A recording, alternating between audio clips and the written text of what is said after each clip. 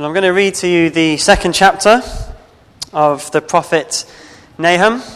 So I'll give you some time to turn to it, but if you've got a church Bible, you'll find it on page 937. Page 937.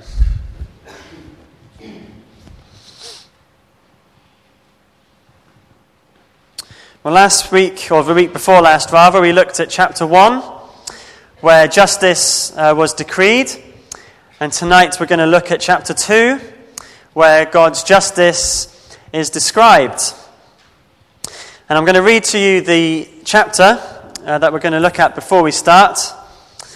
And I'm going to begin in verse 1, and we're going to read the whole of the chapter, all 13 verses.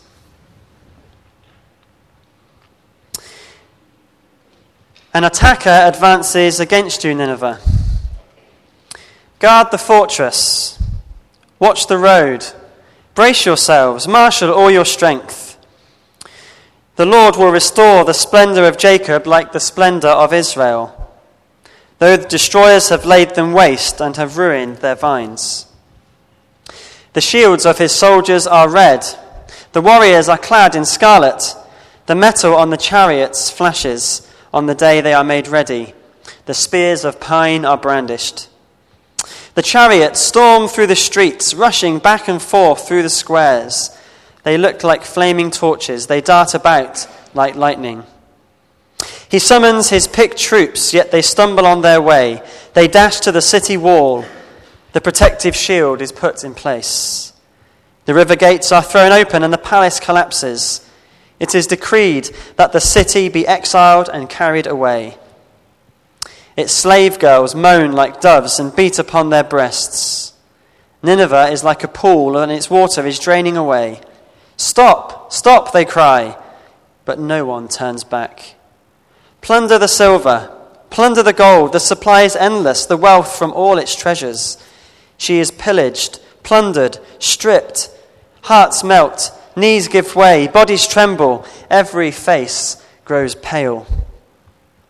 Where now is the lion's den, the place where they fed their young, where the lion and lioness went, and the cubs with nothing to fear? The lion killed enough for his cubs, and strangled the prey for his mate, filling his lairs with the kill and the dens with his prey. I am against you, declares the Lord Almighty. I will burn your chariots in smoke, and the sword will devour your young lions. I will leave you no prey on the earth. The voices of your messengers will no longer be heard. Well, let me pray before we have a look at that passage. Well, in the previous chapter of Nahum, we looked at God's power and we looked at God's justice through that chapter. And we know that this book is a prophecy against the Assyrian Empire, who at the time of this writing was the biggest, most powerful empire in the world. But when you get to chapter 2, we just read of this destruction of this nation. It's a chapter of blood and guts, if you like. And you may be wondering, well, where is Jesus in all of this? If you look in Luke chapter 24 and verse 27, we see Jesus on the road to Emmaus sharing with those two men he met all the law and the prophets, all the things concerning himself. And you get to a place like Nahum the prophet and you think, well, where is Jesus in all of this destruction? Well, of course, justice is what this is about, isn't it?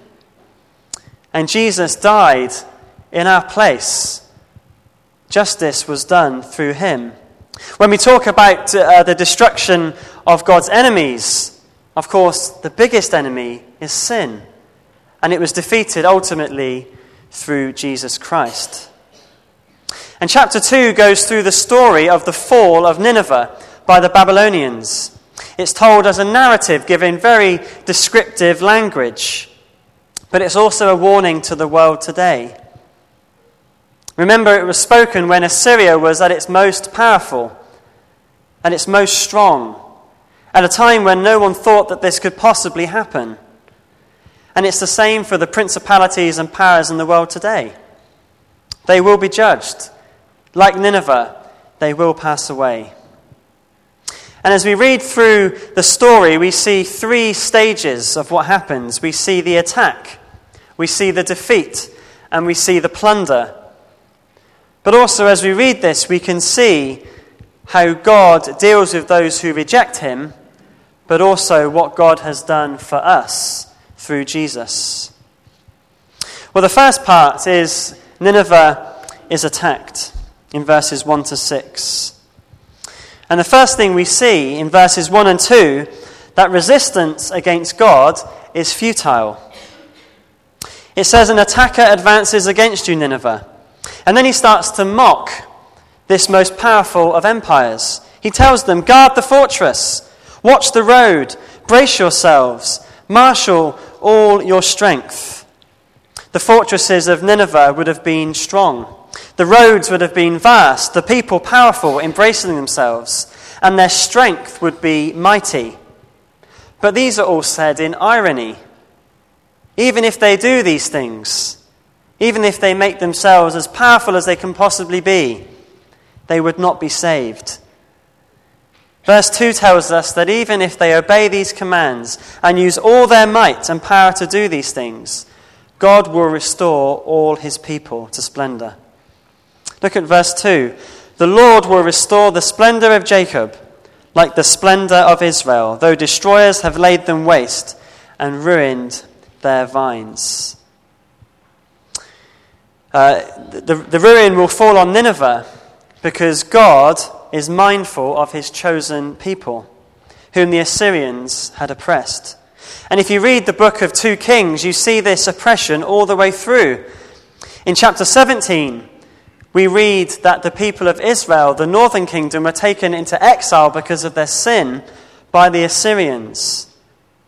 We know through 2 Kings 2 that until Assyria was defeated, the southern kingdom of Judah too was oppressed, having to pay tribute to Assyria, as we looked at a couple of weeks ago when we read a passage in 2 Kings that told us that. And it's interesting to note that although Assyria was destroyed by Babylon, it's God's people who God is restoring, not the Babylonians. He was using the Babylonians as part of his unfolding plan to restore his people. And the beginning of verse 2 can be interpreted in many different ways. Some people say that the splendor of Jacob and the splendor of Israel are two different things, like the political aspect and the spiritual aspect. I don't know the exact answer, but there are two key points about God who will restore his people. Whatever the world throws at us, whatever principalities and powers seem strong and mighty, whoever shakes their fist at God, whoever tries to stop the spread of the gospel, all these are useless against the mighty plan and purpose of our omnipotent God, who is doing his sovereign will, who is building a glorious church that will be with him for all eternity. So the first thing is, even though the world tries to stop the spread of the gospel, God will restore his people. God is building his church. And secondly, the ultimate splendor is found in Christ. The destruction of his enemies spiritually happened when he came the first time at the cross and resurrection. But physically, this will be completed when he comes again, won't it? When we will be with him in heaven as his people, and all his enemies will be destroyed. Resistance against God is futile. God will restore his people. And in verses 3 and 4, we read that part of the reason resistance is futile is because of the ferocity of these attacks. Look at verses 3 and 4. The shields of his soldiers are red. The warriors are clad in scarlet. The metal on the chariots flashes on the day they are made ready. The spears of pine are brandished. The chariots storm through the streets, rushing back and forth through the squares. They look like flaming torches. They dart about like lightning. Well, the shields were red from either blood or the red dyed leather, or they were covered in copper or something like that. The warrior's attire would make them awesome in appearance. And the chariots, well, they looked like fire as they glistened in the sun.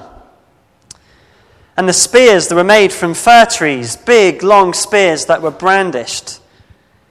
And verse 4 describes the attack itself.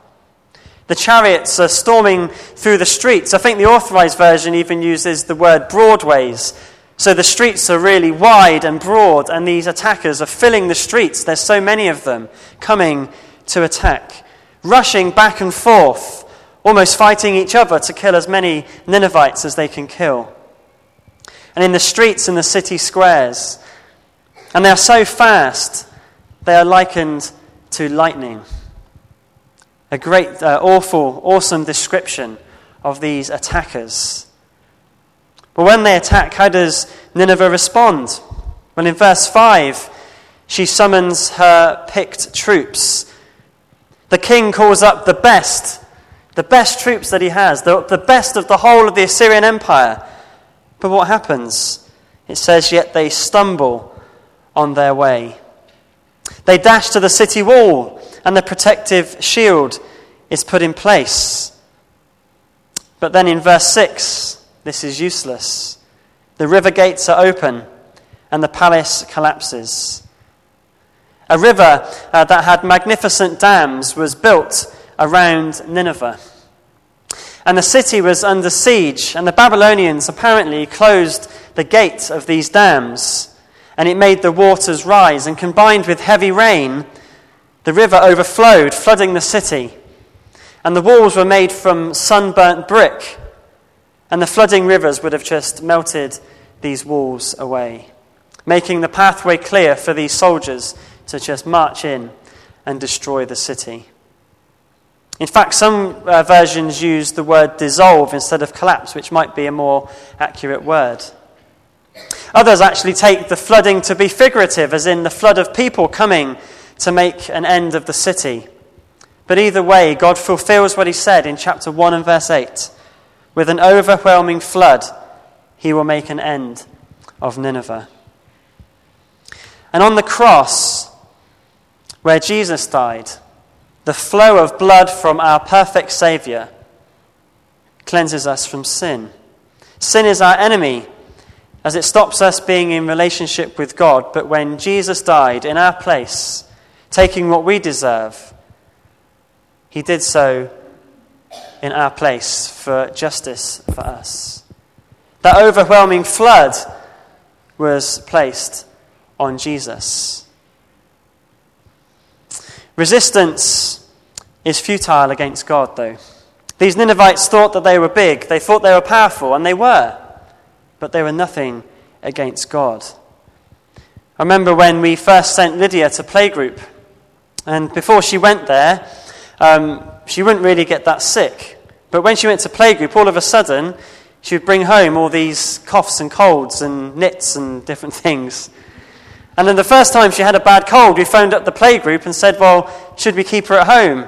And they said, well, no, there's no point in keeping your child at home because she's just going to catch it anyway. The other kids will pick up stuff and bring it to her. And in fact, me and Paula probably never got that sick until we sent our children to playgroup.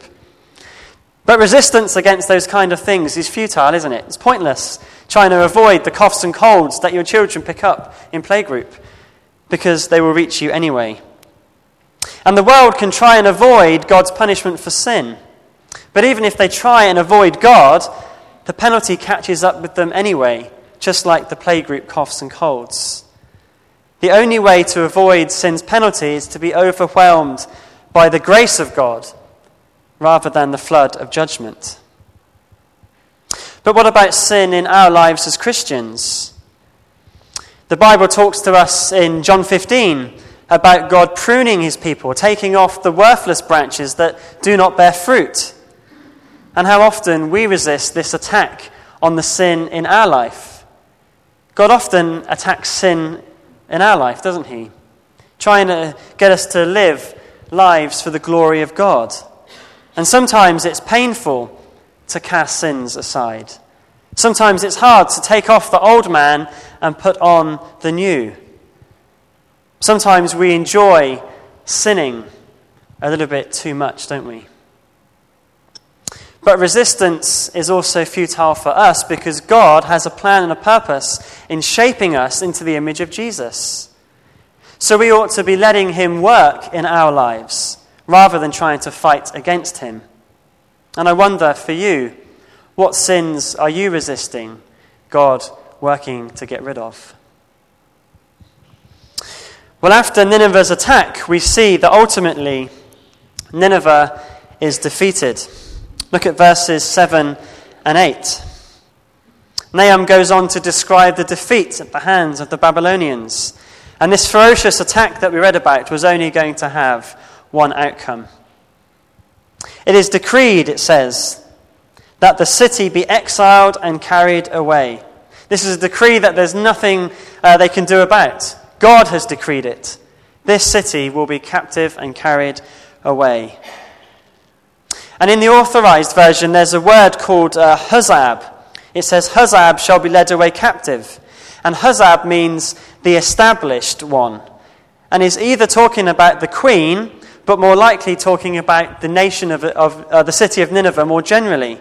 She is led away captive, and then as verse 7 goes on, her female slaves are carried away too, and their sadness is described as like doves, or like the voices of doves. Its slave girls moan like doves and beat upon their breasts. And the original word for cry is more than just being a little bit upset. It's a cry or a wail. They were wailing. Like in sometimes on the news you see the funerals in the Middle East where people are wailing when the coffin is going by. It's a similar kind of thing. The mourning, the beating of the breasts in sorrow at this defeat. And the story continues in verse 8. Nineveh is like a pool, and its water is draining away. Stop, stop, they cry, but no one turns back. Nineveh of old was like a pool full of men. But now, all these strong men, all these people are just draining away as if you've taken the plug out of the bath. And the commanders are calling them to stop running away. But it says no one turns back. This is complete and utter defeat. Apparently the king tried to send his sons and daughters away with the treasure to escape. But they didn't make it. No one escaped this awful destruction.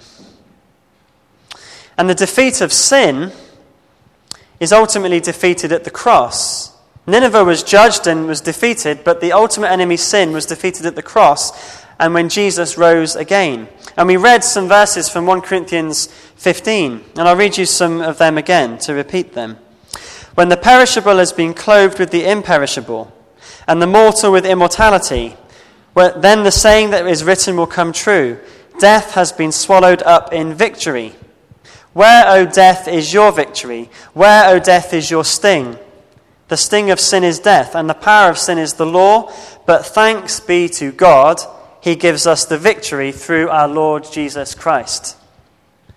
Sin and death are defeated by Jesus, and as his people, as his redeemed people, we take part in this glorious victory, don't we? We don't have to be judged for our sin because Jesus was judged for us. We have victory in Christ. When Winston Churchill delivered his first speech as Prime Minister on the 13th of May 1940, he was faced with an awesome enemy and a threat of invasion. And these were the words that he said in the House of Commons. You ask, what is our policy? I will say it is to wage war with all our might, with all the strength that God can give us, to wage war against a monstrous tyranny never surpassed in the dark, lamentable catalogue of human crime. You ask, what is our aim? I can answer in one word: victory. Victory at all costs. Victory in spite of all terror. Victory, however long and hard the road may be. For without victory, there is no survival. And 5 years later, that policy was fulfilled with a total victory over Hitler's forces, and the world changed forever in many ways. And in the same way, what is Christ's aim? It's victory. victory at all costs, and it was the cost of his own life. He has provided total victory over sin and has changed us so completely that we are no longer children of sin, but children and heirs of God. And one of my favourite hymns is an old hymn, and I think it's an old American hymn actually, and these are the words of the chorus. It says, "O victory in Jesus, my Saviour forever. He sought me and he bought me with his redeeming blood. He loved me ere I knew him, and all my love is due him. He plunged me to victory beneath the cleansing flood." Sin is defeated. Nineveh was destroyed because of sin, and God, through Christ, has destroyed sin through Christ's death and resurrection. And we take part in that wonderful, awesome victory when we turn to him.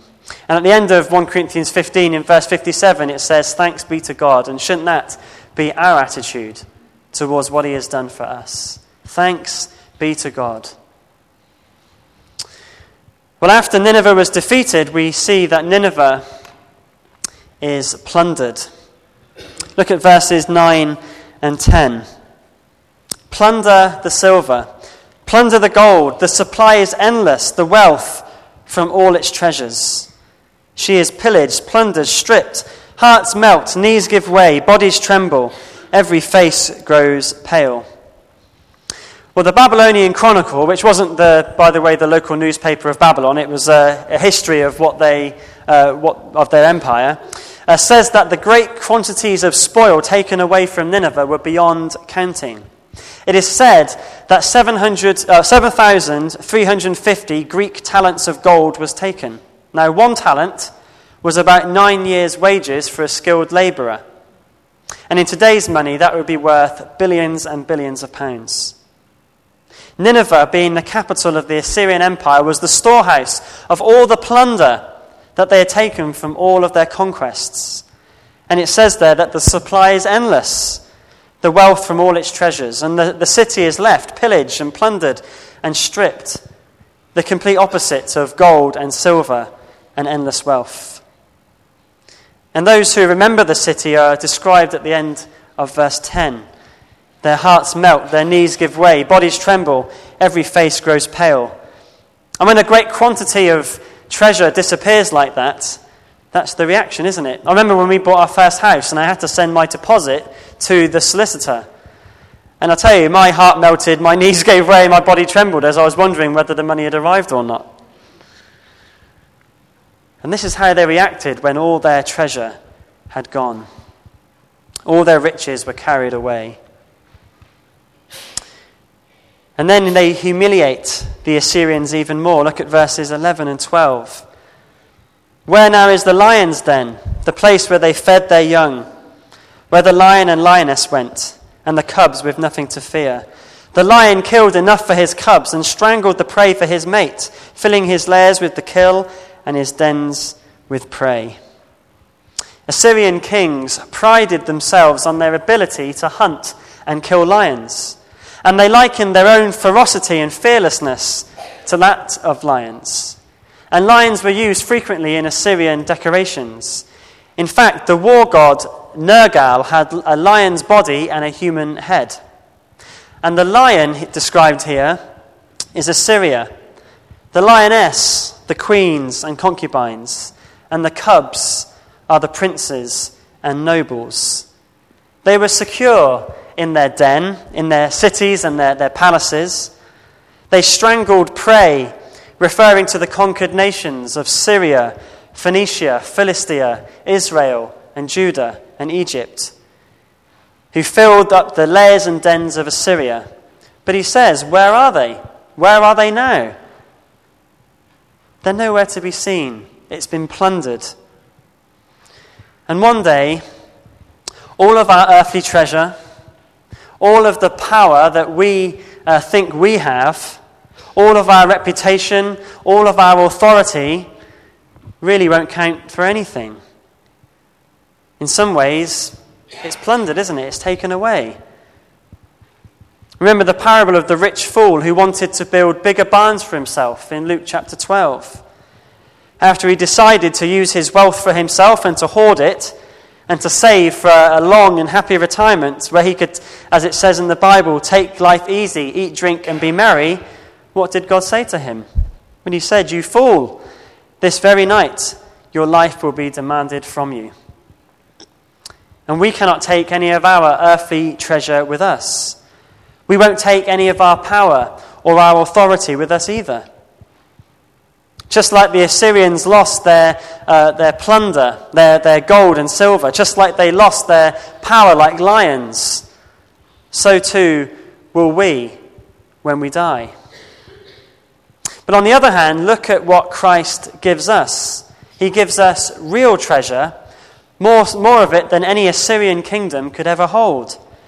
In Ephesians chapter 2, verses 6 and 7, we're told this: "And God raised us up with Christ and seated us with him in the heavenly realms in Christ Jesus, in order that in the coming ages he might show the incomparable riches of his grace expressed in his kindness to us in Christ Jesus." We are richer through what we have in Christ than any earthly treasure could ever be. We can't store it up in a barn. We can't store it up in a castle or anywhere else. But it's the richest, most awesome gift that we could ever have. It's stored in heaven, and it cannot be plundered by invading armies or anything else. It's ours forever because it's secured by God himself in Christ. There is a king of Assyria called King Sardanapalus, and he's a bit like our King Arthur in that he's a bit of a legend.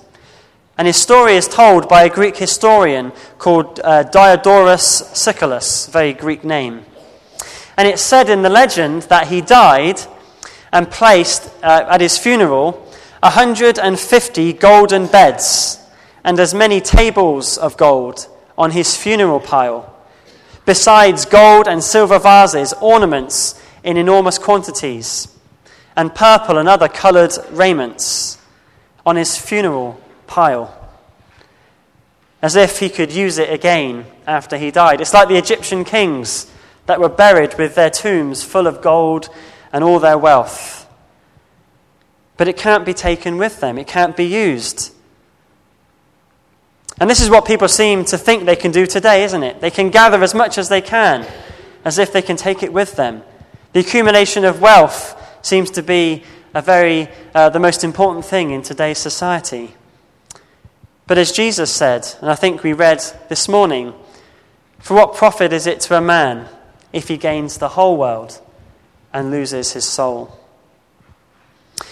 My favourite missionary, C.T. Studd, said these words. He knew what it was like, by the way, to give up treasure. He gave up millions of pounds in his inheritance, gave it away to various mission organisations and went to serve God in China. And he said, "Only one life 'twill soon be past. Only what's done for Christ will last." All your riches will be gone one day. You can't take them with you. So make sure you're using them for Jesus, where true riches lie in the heavenly places. And the final verse, in verse 13, is another declaration from God to Nineveh. "I am against you, declares the Lord Almighty. I will burn up your chariots in smoke, and the sword will devour your young lions. I will leave you no prey on the earth. The voices of your messengers will no longer be heard." Well, Assyria, it was burnt up. Their young lions were devoured, and they were silenced so much that until the 1800s, people thought often that Nineveh was a myth. But in the 1800s, archaeologists dug it up and realized it was a real place. But their voices were silenced. And there will be a time in the future when those who the Lord is against, those who do not believe in Jesus Christ as their King and Saviour, will be burnt up for all eternity, and their voices will no longer be heard. But as for the believers in Christ, Christ has taken the punishment for us. The justice described here for Assyria is also due to us, but Christ took the punishment, justifying us so we can be called righteous and be with God for eternity. This is a passage of much destruction. And when you really read it and understand it, it is awful, isn't it? It's awful what happens to those who reject God. But it's awful, but it's also just. Because God is a holy God who cannot abide sin. But as we read at the end of 1 Corinthians 15, thanks be to God that he sent Jesus. Thanks be to God that he sent Jesus. Our final song that we're going to sing reminds us of this. It says, I will glory in my Redeemer, whose priceless blood has ransomed me. Mine was the sin that drove the bitter nails and hung him on that judgment tree.